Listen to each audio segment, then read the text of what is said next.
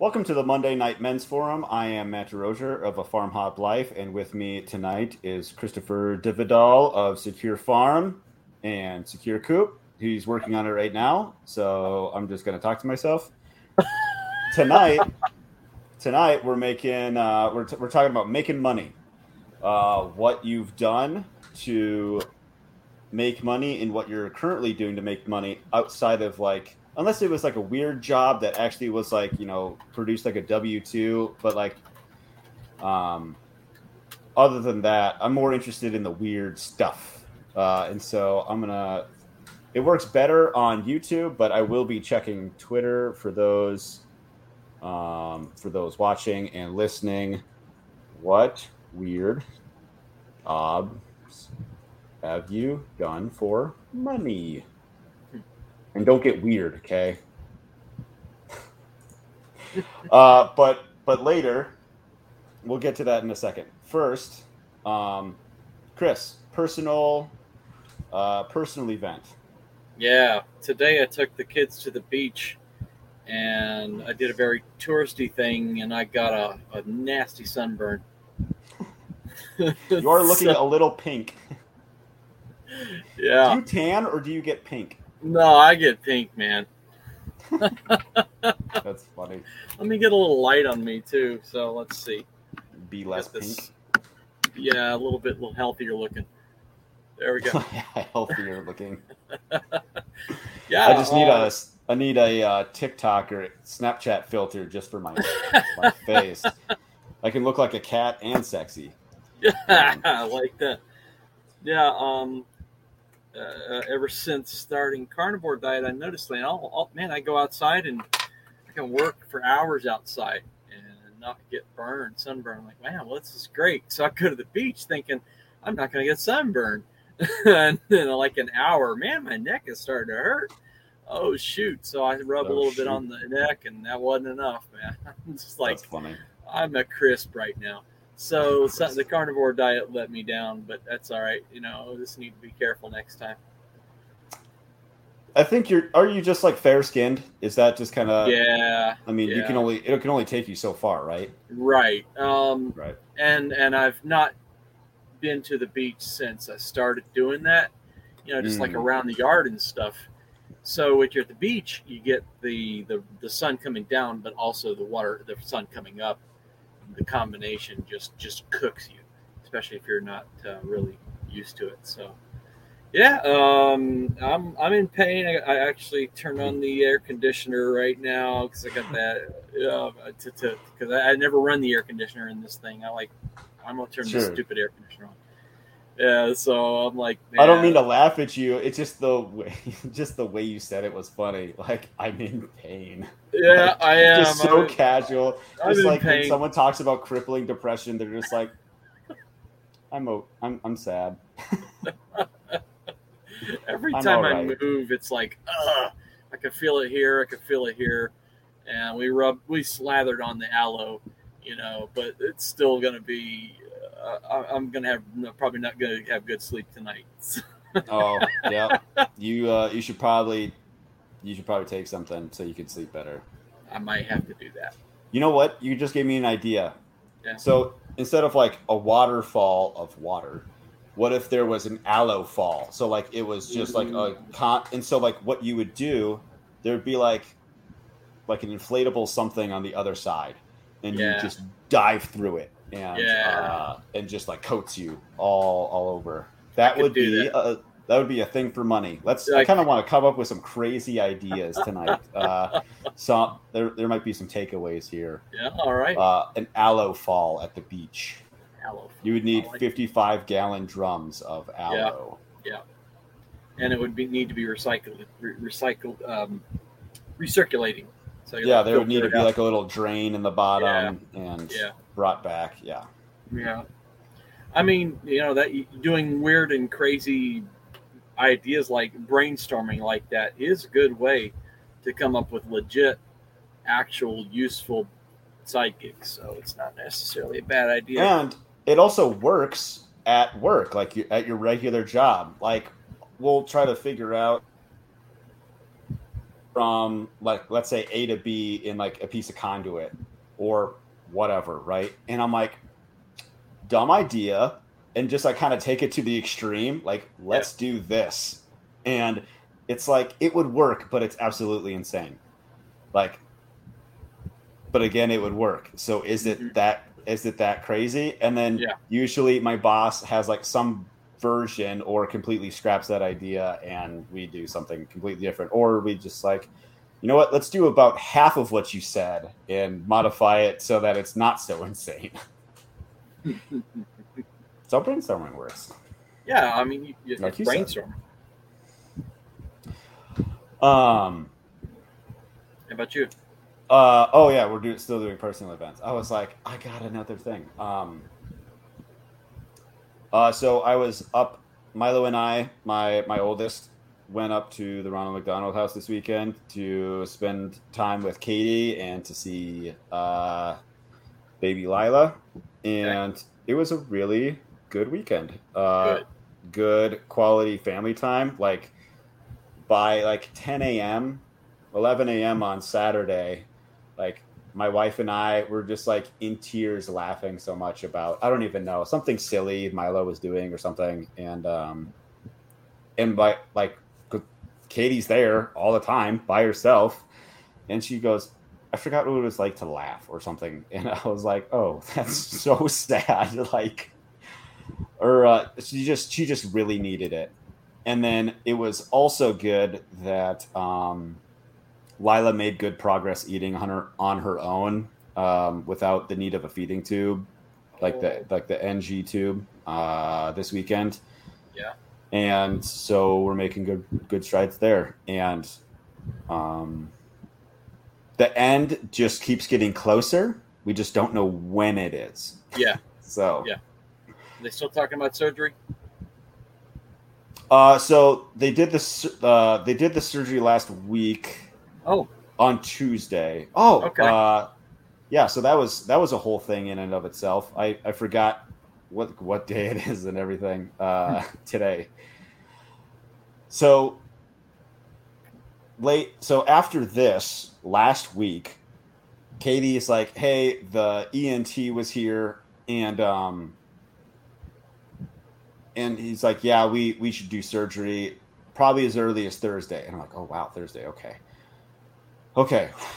got it." And I go to work on Tuesday, and she calls me at like 9 a.m. and she goes, "Hey, doctor called or surgeon called. It's going to be today at 4."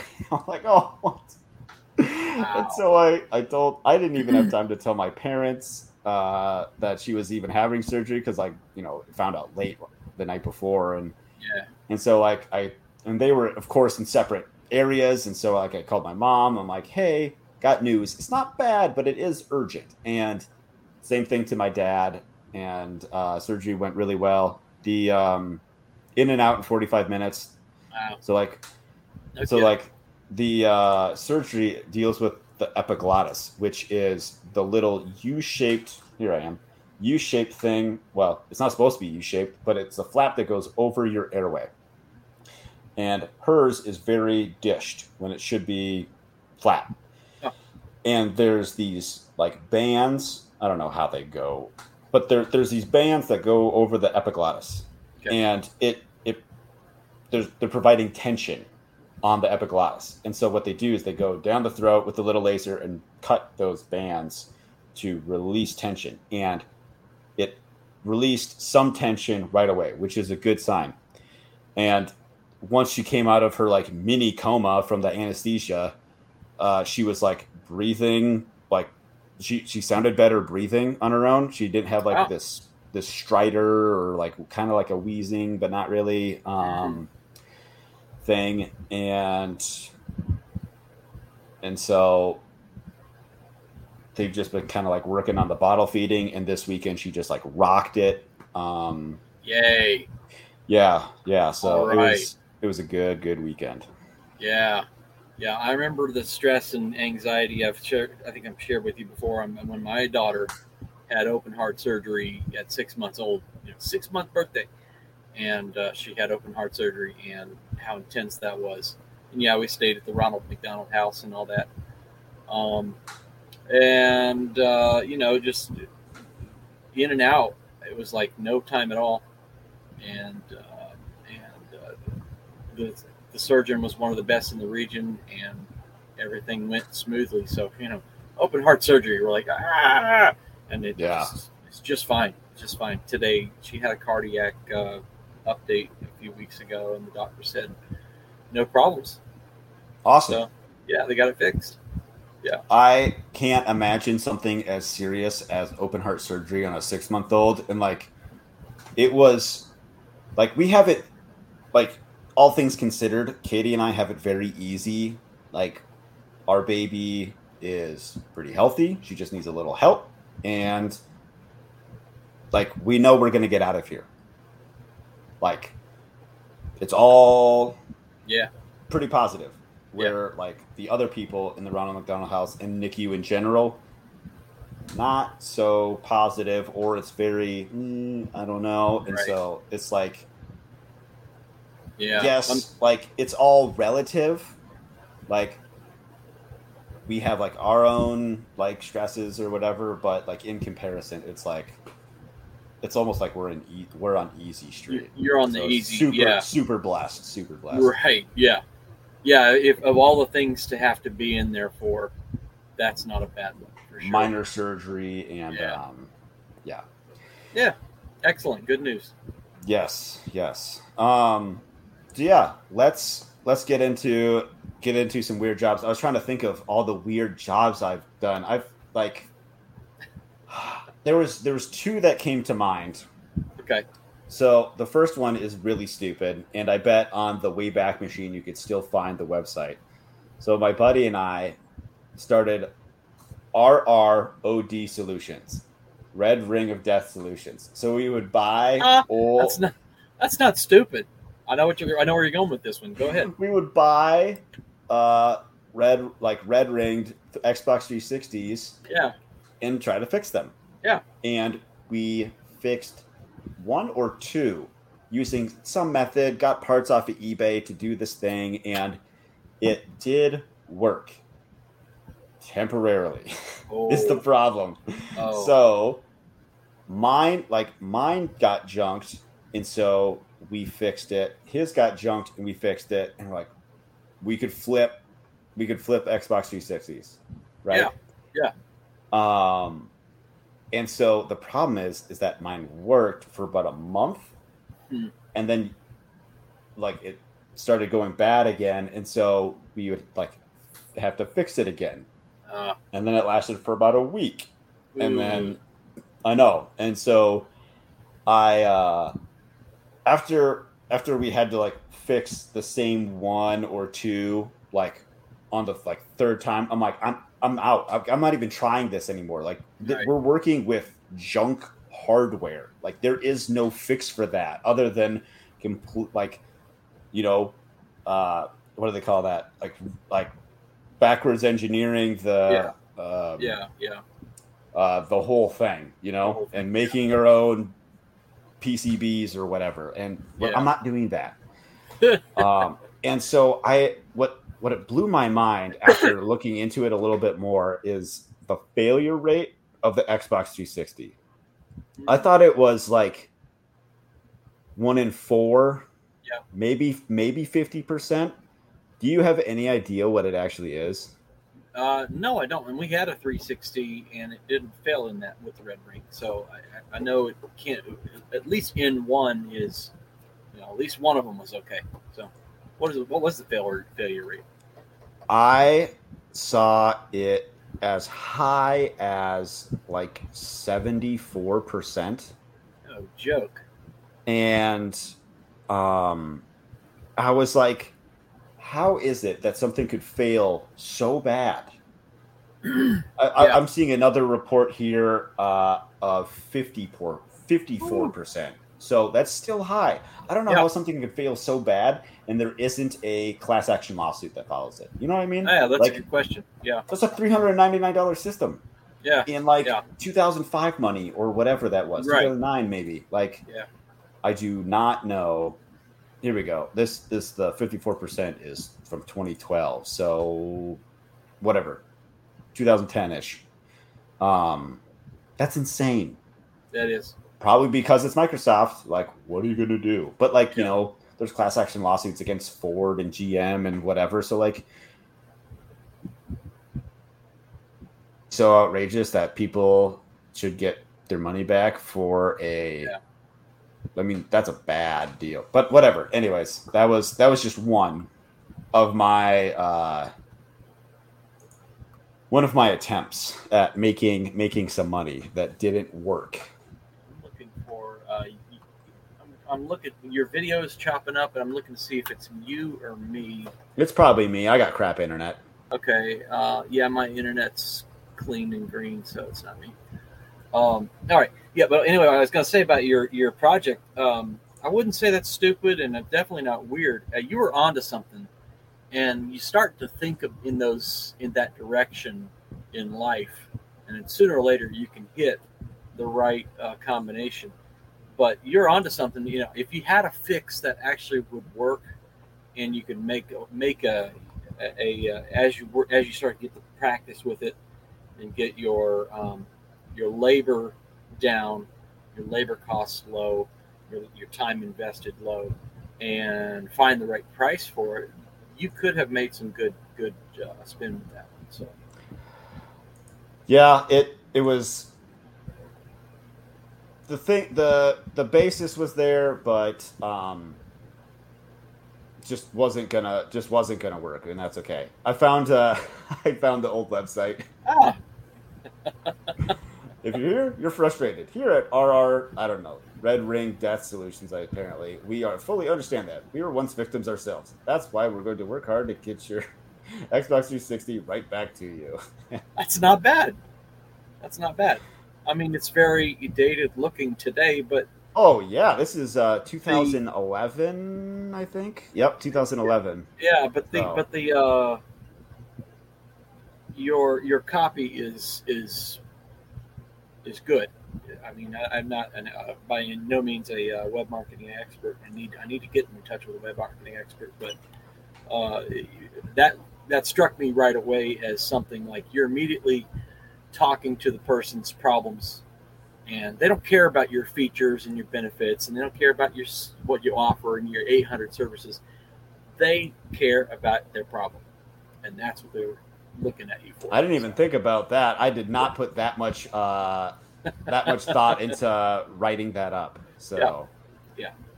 And that's how you find those niche specialties. It's that what are the things that people are complaining about. My Red Ring of my Xbox 360 is freaking dying, and I just bought it 3 months ago, and I didn't get enough the value out of it, and that's what people in the forums are complaining about. And so you take those forums, or you take those complaints that people have, and you find the commonality, and that's where you're looking for those business opportunities. So yeah, it's a good one. thanks. Yeah. You got. I was thinking we could just go back and forth a little bit instead of me just like weird jobs. I've not done weird jobs. My whole world's been pretty much centered around IT since 1997. But one thing that stands out is I tried to do something that, looking back, if I would have tweaked the business model, I maybe could have made it work. And I went out there and I found ugly websites, just horrible, ugly websites. And I copied their content to my own website, but made it look a whole lot better. Sure. I would have, and then I approached the business owner and said, "Hey, I updated your website. Here's the new website. What do you think?" The problems with that model are, one, I did a bunch of work up front without even getting paid or even the possibility of getting paid. I would have instead done a Photoshop single page. Right. Sure. Yeah. I would have used a template, so I'm not having to reinvent the wheel every time. I would have just used a standard template. And I was cold emailing, cold calling people who don't know that they have a problem, who don't think that they have a problem. Sure. They're not coming to me saying, "Hey, my website looks terrible and I need help with it." I'm coming to them saying, "Hey, your website looks terrible." And so, that business model, yeah. So that was not a good business model, but I think I was on the right track with it. But looking back, I would have done things very differently. You know what? That's not terrible. My younger brother worked for a company. I think it's called Site Improve. Okay. That's basically what they did. Well, they had a lot of stuff, but one of the things, and they also had a web crawler to do it for them. Their tool would go in and find broken links, and they would. One of my brother was one of the kind of like telemarketer, but more like not trying to sell you like BS, but like an actual thing. Like, hey, I'm with Site Improve. Blah. Here's what we do. We ran a web crawler and found like 86 broken links on your website. We can fix all this for you with this package or this package.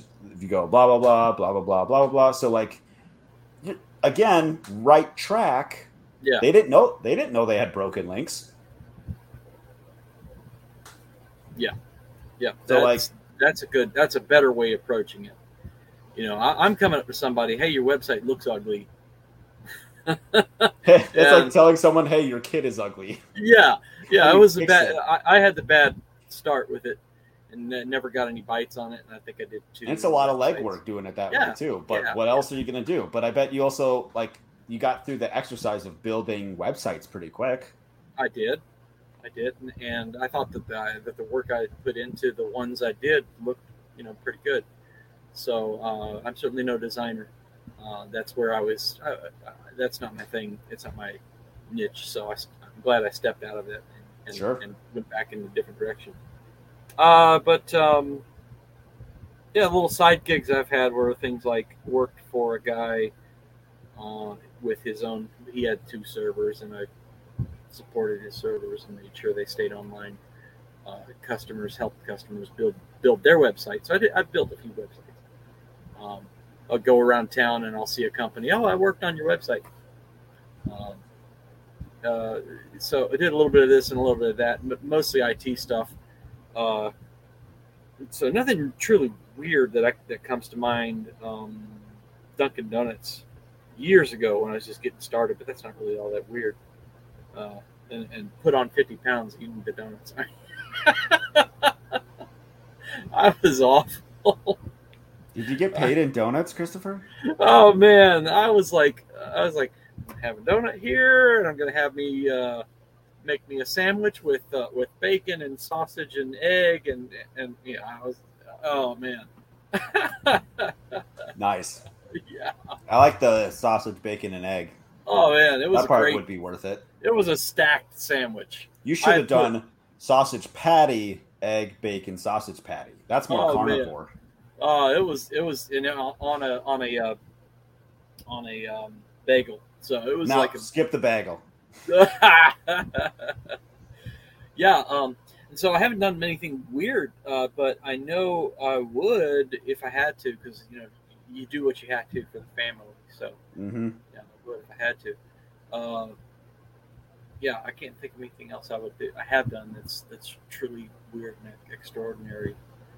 Drove around, worked for a bank, and drove from site to site, replacing their routers that they're doing an upgrade. That was fun. That was a lot of fun. I took my wife with me sometimes, and we went, throughout the southeast Alabama and stayed in hotels. And we had no kids at the time, so and I got to go walk behind bank branch doors and night and be in a bank, and that was fun. It was neat. Nice. Yeah. Sounds like a lot of, I think you prefaced this, but like a lot of your stuff was very structured. Like there wasn't much up until Secure Farm. There hasn't been a lot of like entrepreneurial whatever. No, that's not true. Actually, it's, in 2006, I decided to try to strike out on a side. No, that's not my first side venture. I did try to be a consultant on the side, teach people computers and do home visits and things. Hmm. I had a coupon on a radio, and I had over 100 house visits where I drive to their house, and almost always it was my computer's slow, and almost always that was two things: they didn't have enough RAM in their computer, and they had malware, they had viruses and things. And so, almost always that was the fix: was to recommend some new RAM for $30 or something, Right. and run malware scanners, and their computer just run like a dream. And that was a lot of fun. Got to meet a lot of people, talk to a lot of people, but man, I was burning the candle at both ends. And I mentioned, in the first interview that chronic fatigue. It came on just after that. I think I just pushed myself just way too hard and crashed for years and years. But it was an attempt to do a side consultancy, and I nearly picked up a business. I had interviewed with the guy to do the business and do their backups and things like that. That would have been a nice monthly, stipend coming in, and they changed their mind. So, I'm glad they did, because I think if I was to try to have done that, worked on that, made that commitment, I'm going to serve you with your backups and your business and everything, and then all of a sudden be crashing from fatigue. I would have just never forgiven myself for doing that. So, yeah. So that was an attempt to try to do it, and it was just way too much hands-on. I took a step back and said, if I'm going to do anything like this again, it needs to be more building up a residual income that constantly flows in. I do work once, and then it pays for itself again. Right. Yeah. I had a follow-up question. I don't remember what it was.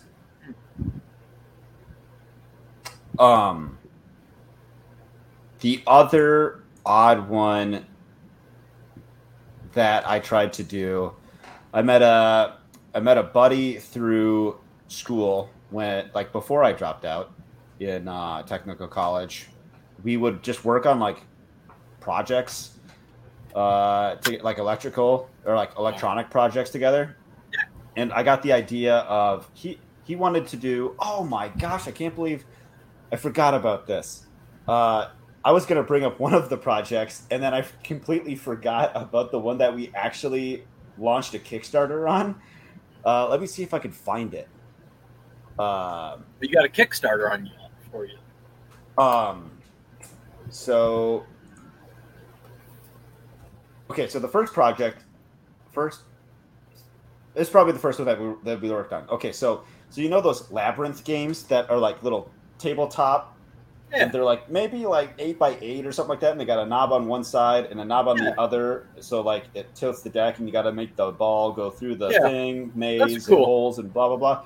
Yeah. So we wanted to do a arcade style version of that game, where I don't remember how we were going to get it to do the controls. I thought we were going to do it electronically, but now that I think about it, it would have been way easier to just do it mechanically, like the stupid little toy you can buy for $10.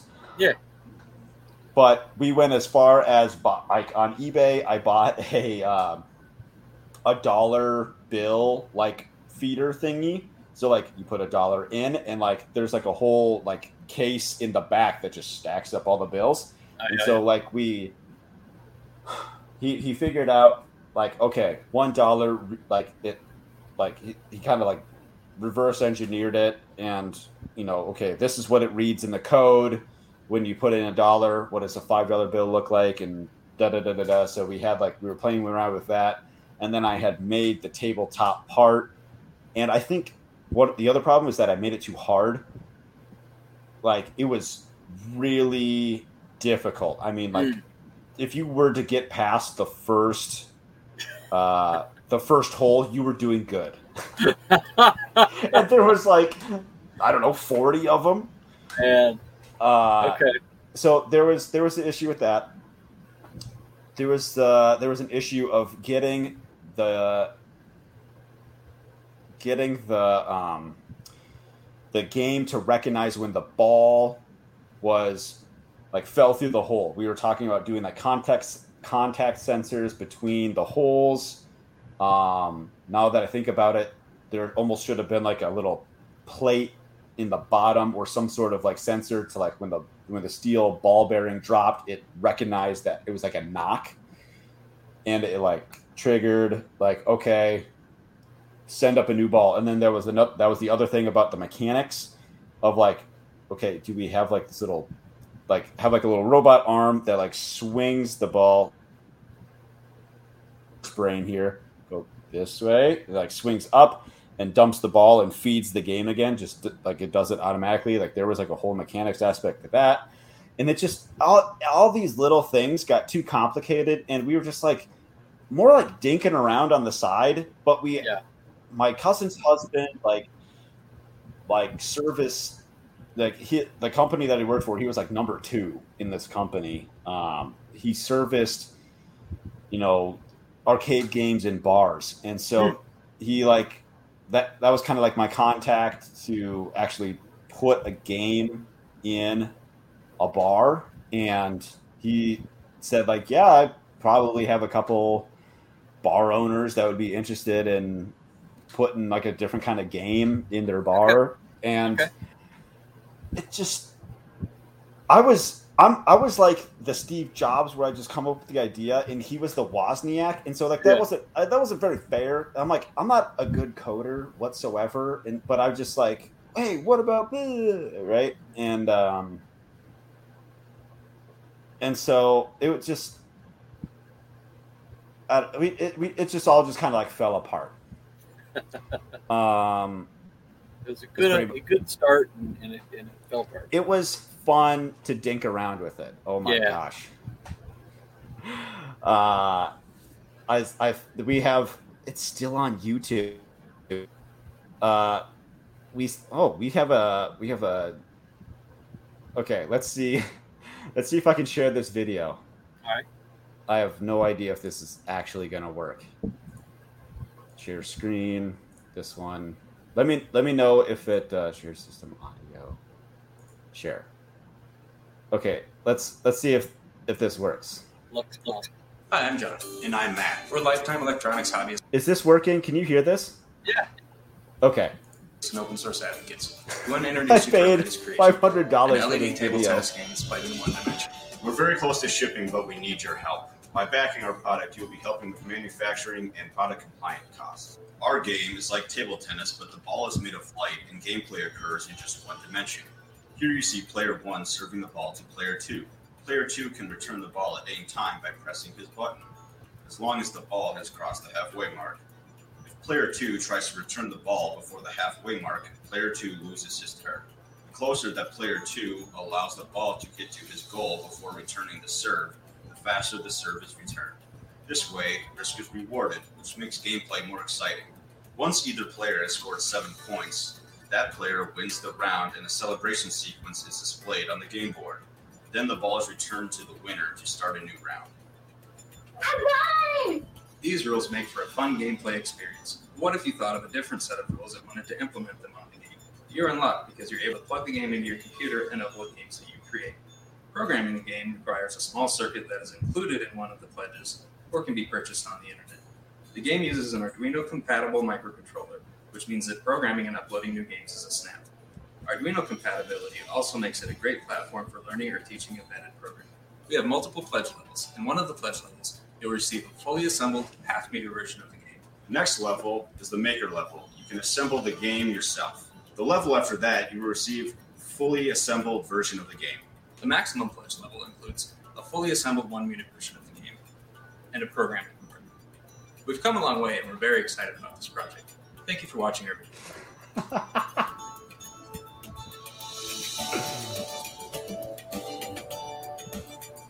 It's actually kind of neat. And did you actually, you never finished that? It did not get funded 100%. Okay. So,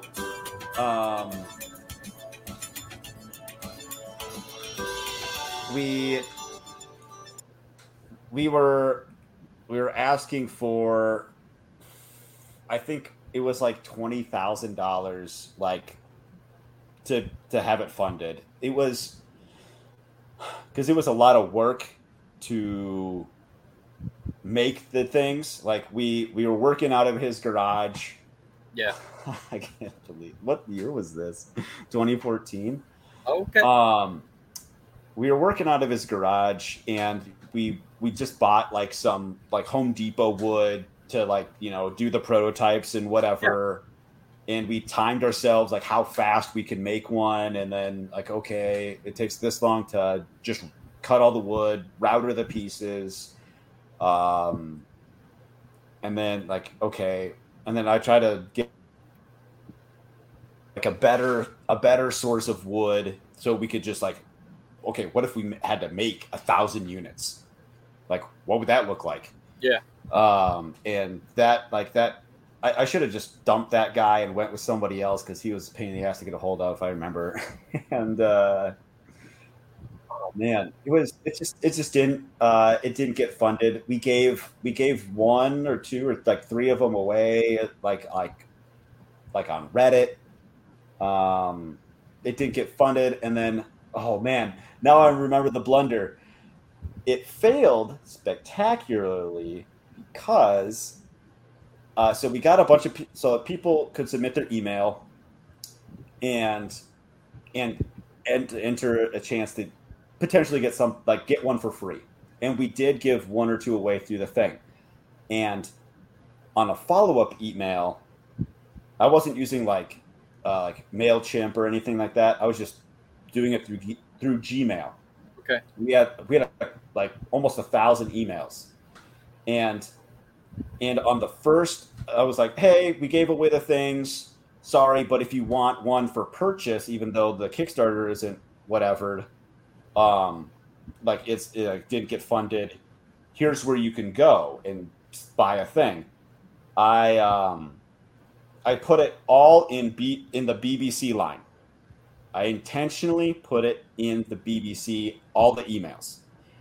And Gmail's like, you have a 500 email list limit. Okay. Select them all, delete, copy roughly half, put them in, hit send. I didn't put it in BBC. Oh. Whoa. Immediately people were replying, or like, what the F, blah, blah, blah. Like, I had like a mini panic attack. I'm like, oh my. And like, you don't get screw ups like that. They just like, you do something like that, you're done. You're just done. And I like texted my buddy. I'm like, you gotta like put up like a follow-up email. Like, I feel like I'm going to throw up. And people were just like, I am so pissed off. Like, we all should get free blah, blah, blah, because you blah, blah, blah. And like, people are like, finding me like on my like personal Reddit account at the time. Like, dude, I'm like seriously pissed. Like, and no, you could have recovered from that. And probably the way you could have recovered from that would have been a very big challenge, because you would have had to probably had to start over with a brand new mailing list. But I think you could have, and a new name. Yeah, new name. I don't know, but a new mailing list for sure.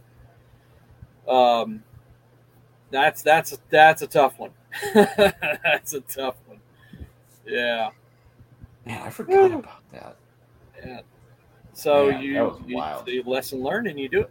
So we talked about brainstorming weird ideas. We talked about finding the pain that people are having.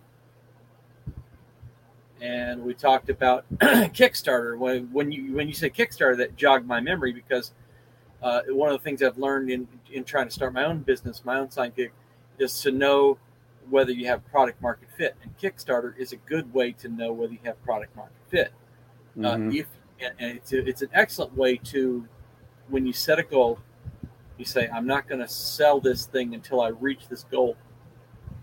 That tells you that if people are willing to open their wallets for something that doesn't even exist yet, then if you can meet that funding goal, you probably have an idea that's worth pursuing. In my own situation, I wanted to do something like that, but I came into this project knowing only about 5 to 10% of all I needed to know, and I hit so many roadblocks and barriers that I didn't feel at all comfortable doing something like a Kickstarter where I would be endlessly promising this thing. Hey, yeah, it's because it's taken me so long to get to where I'm at now. The next one, though, I am seriously thinking about doing a Kickstarter to gauge the product market fit. The other for problem Secure Coop? Yeah, not for Secure Coop, for something other that would maybe use the same core. Because now that I've got that core developed, I can take it and change the accessory and change the add-on.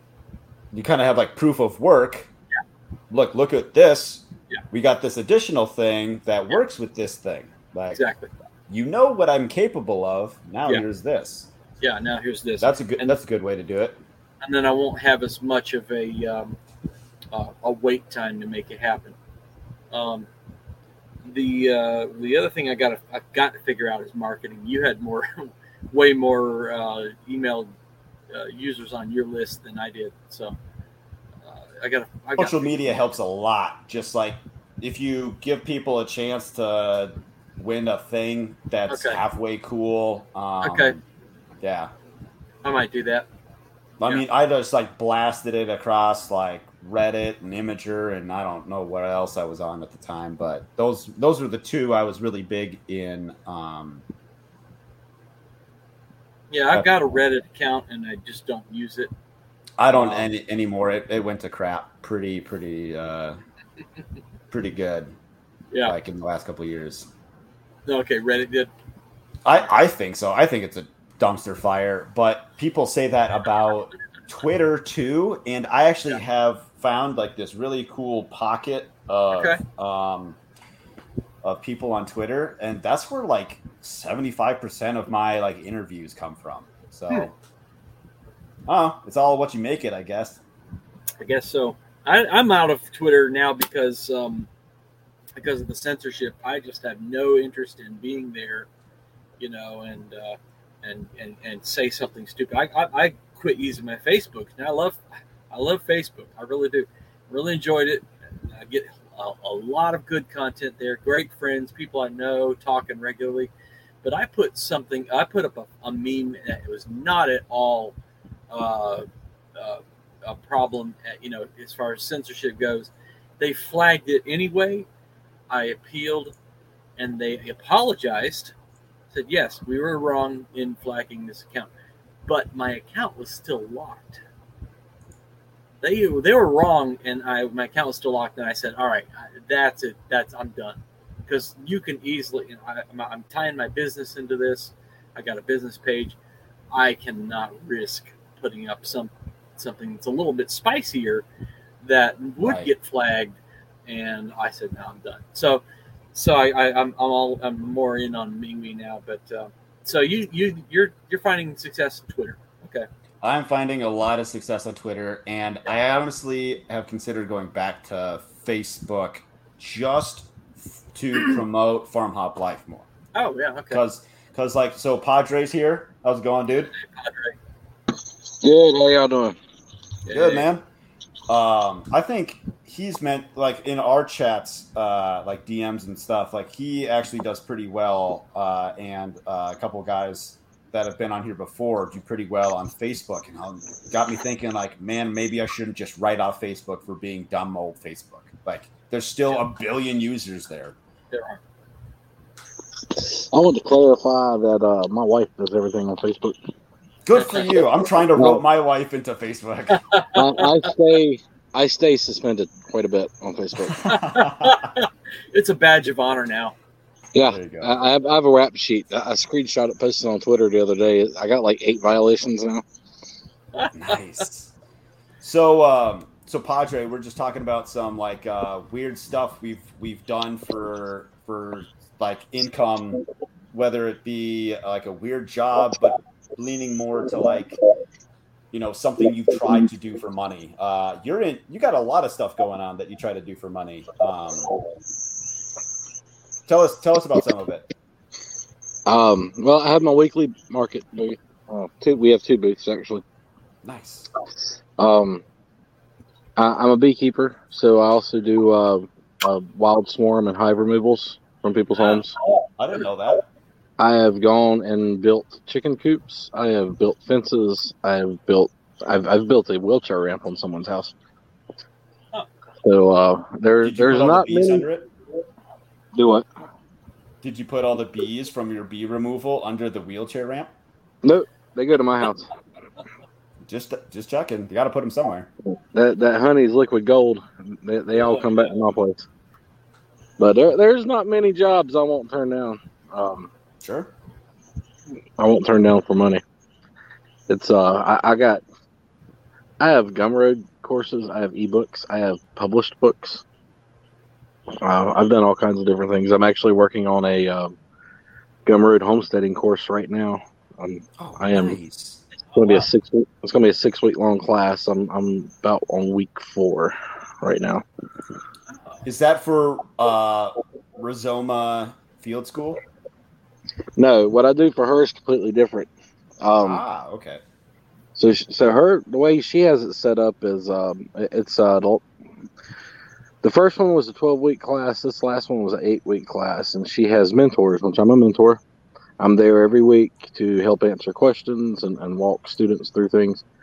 And then she has a lecture every week. The lecture is on something specific. I'm her garden guy.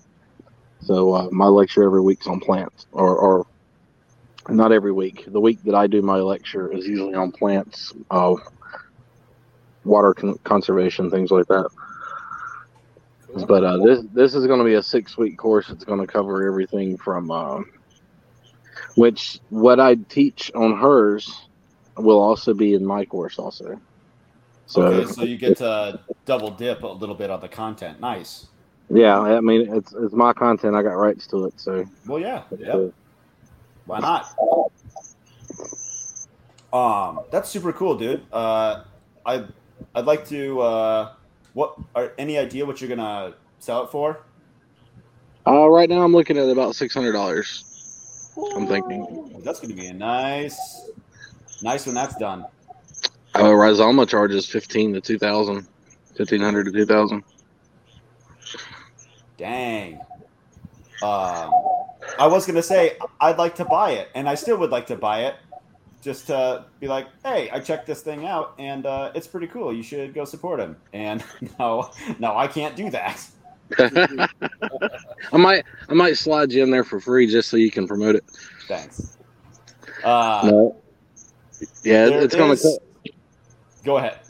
I was going to say we're going to do everything from running a small business, which we're talking about right now, to garden stuff. Right now, I'm working on soap making and home cleaners, making it all yourself, getting the toxins and chemicals out of your house. So that's the part of the course I'm at right now.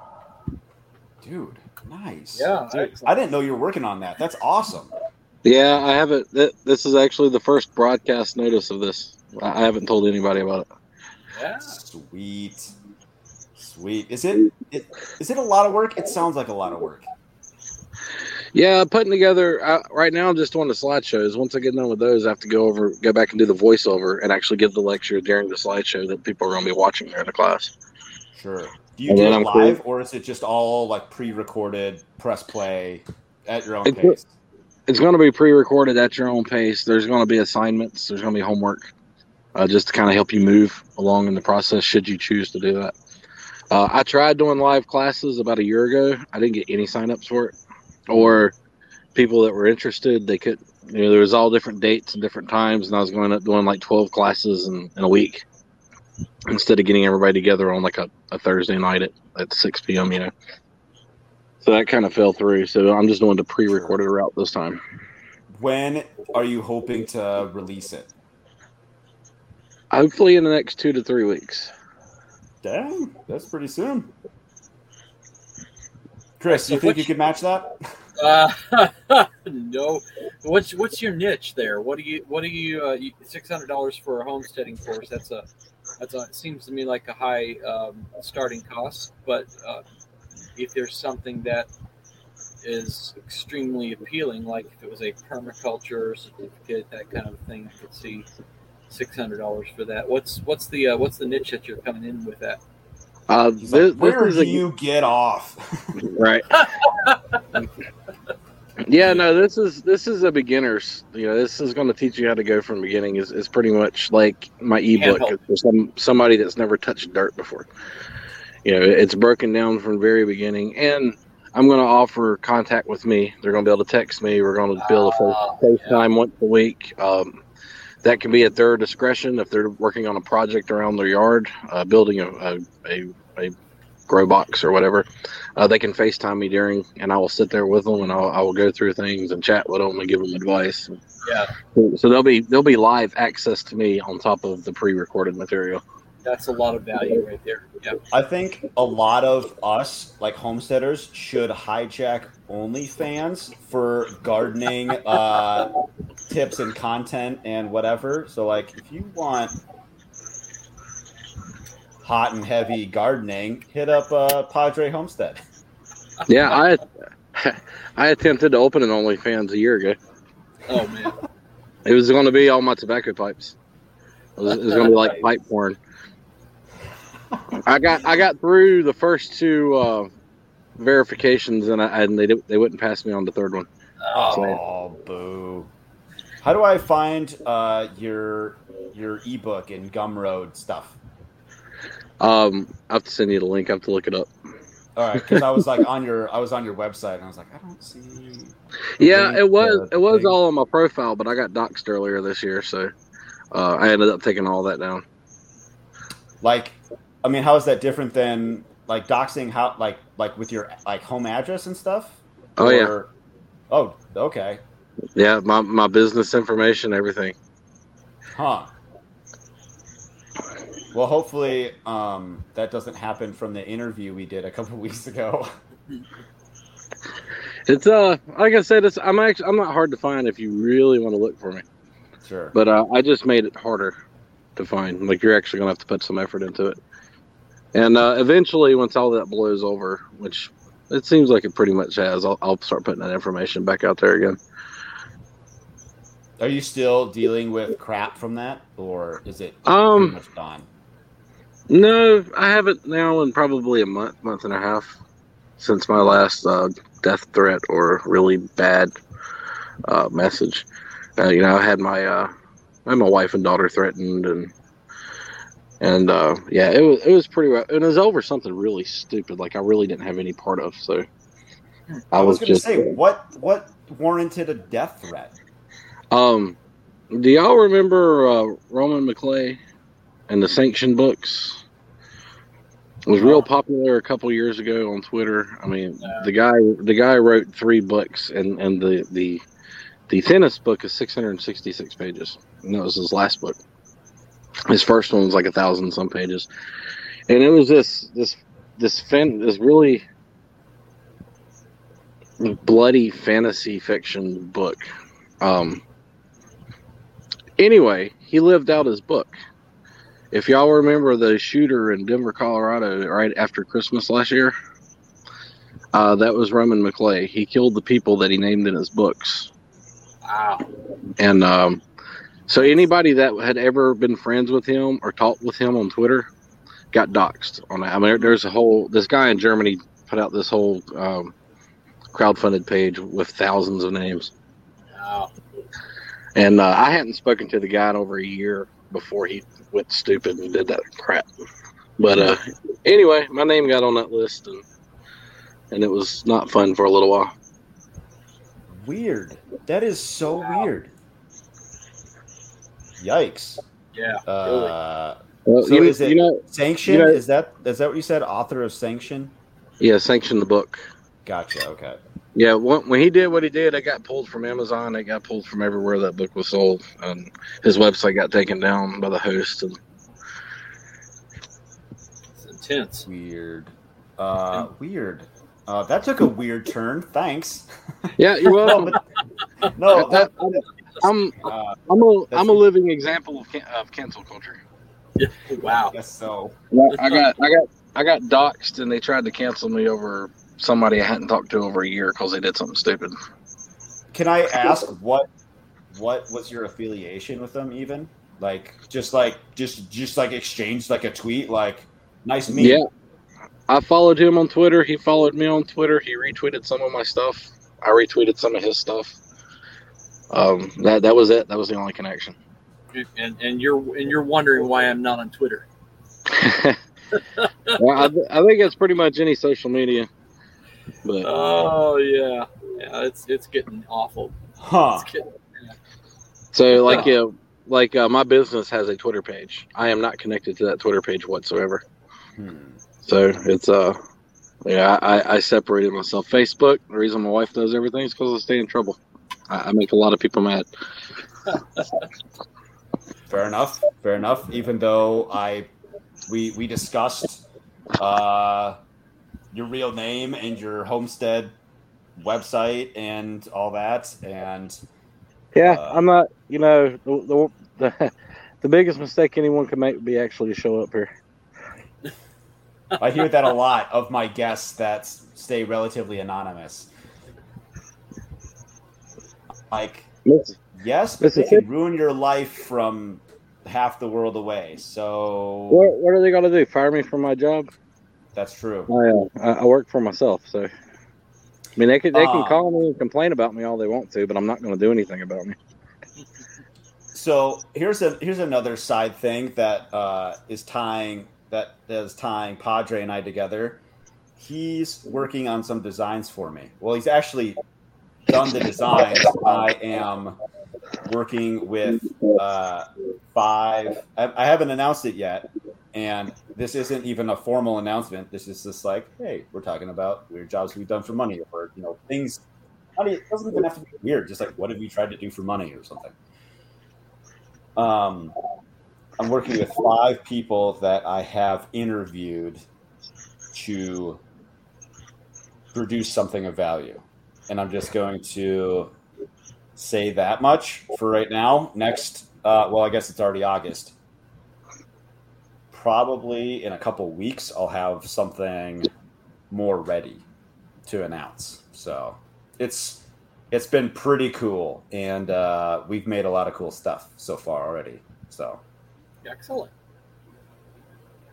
So Chris, a Paul Wheaton kind of a thing with his labs. No, videos.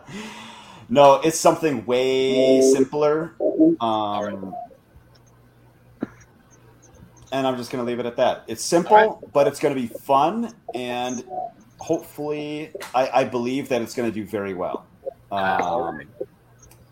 So, Chris, this is a good opportunity for you to plug what you're currently doing and how hard you're working on it, and I want to the dollar how much money you've already put into it. Oh gosh, oh man, I don't have to the dollar. I'm gonna say it's like 15,000-20,000. Whoa! Yeah, I did not expect that. Yeah. A lot of it was money spent on developer help. Hey, this is not working, and I'm desperate here. I need your help. So, hiring some guys to help me with the development. And so I got the guy working on the app right now. Some final tweaks. This thing. Things. Yeah, the Farm Hop Life rocks coupons there. You get for Secure Coop. And so I got the developer in Germany is working on the app to bring it home. I did most of the work on the app, but just hit some roadblocks with it and said I need a pro. Yeah, there it is. This. And, yep. And so I'd love to have an actual picture instead of that ugly mock-up, but that's what you get for right now. You spent $15,000 to $20,000 and you couldn't have a better mock-up? I know. Isn't that embarrassing? Yeah, it'll happen. It'll happen. You should hire Padre to do something for you. I've got a guy I know who's a video editor. He's going to do the video for me. So, we're going to get there. Yeah, I was heard on the Survival Podcast. I don't remember that. Yep, that's the recording. So, that's coming along right now. This week, I was doing the database backend to make sure that's super reliable, super failover and replication happens 1 second failover. So, like, you make a change on the one database and it crashes, everything up to that last second is immediately copied over to the other server. So it's super reliable, super solid. I'm approaching this like a multi-million-dollar IT system, but I'm using that technology and those principles to protect the flock. So That's why I can give a guarantee that if something happens to your flock that I don't warn you about and you lose your flock, I will replace your entire flock, up to 20 birds. So, yeah. What if I have 2 flocks of 20 each? You buy 2 secure coops. I'll do 2. Nice. Yeah. All right. Do I have to have them installed, or can they just be in my possession? Yeah, because I need to be able to tell you, hey, there was some problem. Okay. Yeah. I'm just trying to break the system somehow. It's not a magic talisman. Yeah. You got to install it. You got to have the service going, and then I warn you, hey, this thing failed, and it's on you now to call up your neighbor. I'm out of town. Hey, my neighbor. Hey, Joe, can you go check the chickens? And it's on you. But I warn you at least about it, and that's the goal I'm going for, is to make sure that you always know there's an issue. I know a guy in Florida that would be very interested in your product. Okay, I'm in Florida too, so let's talk. I only know from Twitter. I know you're not on Twitter, so I'll have to send him your information. I got a Twitter account, so I can ping you. I just don't use it. He's designing his very first coop, and he is a very, very technical person. He wants everything automated by computer, wired, from feeding to watering to coop doors to. Yeah. So that's what he's going for. That's the way to do it. Matt, you might know him. It's Libertarian Democracy. I don't think I have come across him, but I am going to look for him now. So, being respectful of time, what do you guys want to wrap up on? Chris or Padre, either one of you have anything you wanted to wrap up on? As far as earning money, that was the things I wanted to talk about, was that brainstorming, that looking for those problems, and that trying to get a proof of of concept. There's a book called Lean Startup that goes over how to do a startup in a low cost, low effort kind of way. Its approach is on software, but the principles can be applied to other kinds of businesses. So you don't have to you don't have to do like I do and make websites for customers that never get sold. So you start with a minimum viable product, and it's a super core, super small set of features just to solve the main problem, just to see if it will sell. So it's a good book. It's worth listening to or reading, audiobook or reading. So I'll send you the link to that one.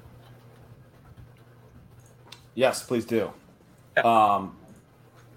Padre, I've got your private chat here. I'm going to update the banner. And come on, let's go. Save. Play the thing. There we go. So, oh man, I totally forgot what I was going to say about Padre's something or other. I don't know. Padre, you came in late. What do you want to wrap up on? I just want to, and I'm sure a lot of your listeners do, but just encourage people to buy from people like you, from Chris, from me. You're going to get better customer service. You're going to get better customer care. If I if I mess up and send you the wrong thing, you get to keep it, and I fix it and send you the right thing for free. It's and that's little guys, and that's what we are. We're little guys. We're trying to make it. We're trying to build something. It's just, I think, more value for your dollar when you go to little guys versus the big guys, and that's my big encouragement. Anybody follows me on Twitter knows I'm all about local, small economy, and that includes nationwide homesteaders. I think we're building our own economy, even if it is digital. It's still there. So yeah. Just encourage everybody to shop the small guys. I'm glad you said that, because that's why I like having this platform to have you guys on here. And if you show up, I will let you plug your stuff to your heart's content. Like, get it out there, get it out there into the ether. Like Chris, even though you're not on Twitter, we're on Twitter Live right now. Like, okay, people can see your face. They can hunt you down if they want, but they can also go to securecoop.com. And they could go to smith-homestead.com and get 10% off your entire order if you enter Farm Hop Life in the coupon code. So that's pretty neat. I think I promised that on the last one, and I've forgotten to tell you that I did it. Also, if you look in the private chat, you wrote Farm Hope Life, and so I just corrected it for you. Yeah, I appreciate that. Yeah, it's Farm Hop on the website. Okay, cool. I appreciate you giving out a discount. I'm gonna have to buy some honey or some soap, and I think Bowtie Farmer also has. He brags about his honey all the time. So me and him had a long conversation about that. Did you? Yeah, I'm about to bring him some competition because I haven't been selling honey online, but I'm about to begin. Nice. Are you gonna include the comb like he does? Probably not. Okay. So, okay. His is more raw, less filtered, and I generally filter mine a lot more. It's still not pasteurized or heat processed. It's still raw, but some people enjoy the more clarity in the honey. Right. Because of like some stigma or whatever. Yeah. Sure. Right. Sure. What I remember, I know we're kind of going a little long, and this is the last thing I was going to wrap up on. And Padre, you reminded me of it because you saw my video and commented. I put a video out on TikTok over the weekend saying in order to get what it is that you want, you're gonna have to hustle hard and come up with these weird out of the box ways to fund what you want. Like, if you just grind at a regular job, you're gonna get there. It's gonna take time. It's slow and steady, but the job might not always be there. Stuff's gonna knock you down, and it's also just not gonna be as fun to just come up with stuff on your own. And so there is no grifting. If you do it with authenticity and integrity, it's not a grift. Unless you're authentically and integrally an a-hole, then you're fine. So just go make your money however you want to make your money. If it's selling merch, if it's selling pictures of your feet, if it's coming up with your own brand of coffee, whatever, go get it. And so that's, you reminded me of that. So excellent.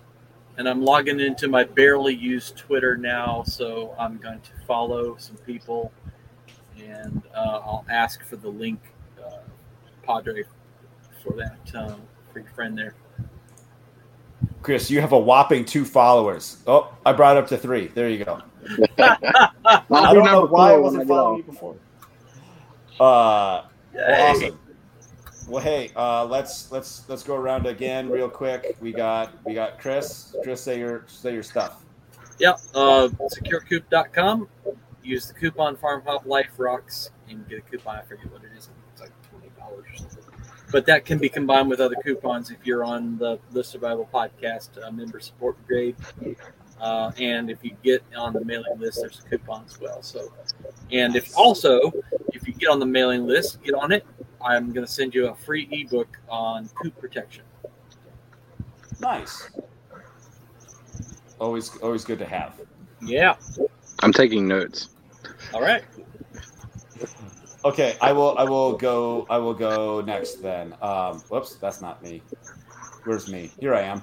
I am Matt DeRozier of A Farm Hop Life, a traveling homestead family. I do interviews every week and this men's forum every week. You can check us out. And our 20 by 23 project, just go to farmhoplife.com/20x23. Going to hit up 20 homesteads next year. Help them out. Go ahead, Padre. All right, I'm Joseph Smith, Homestead Padre. Smith-homestead.com is my website.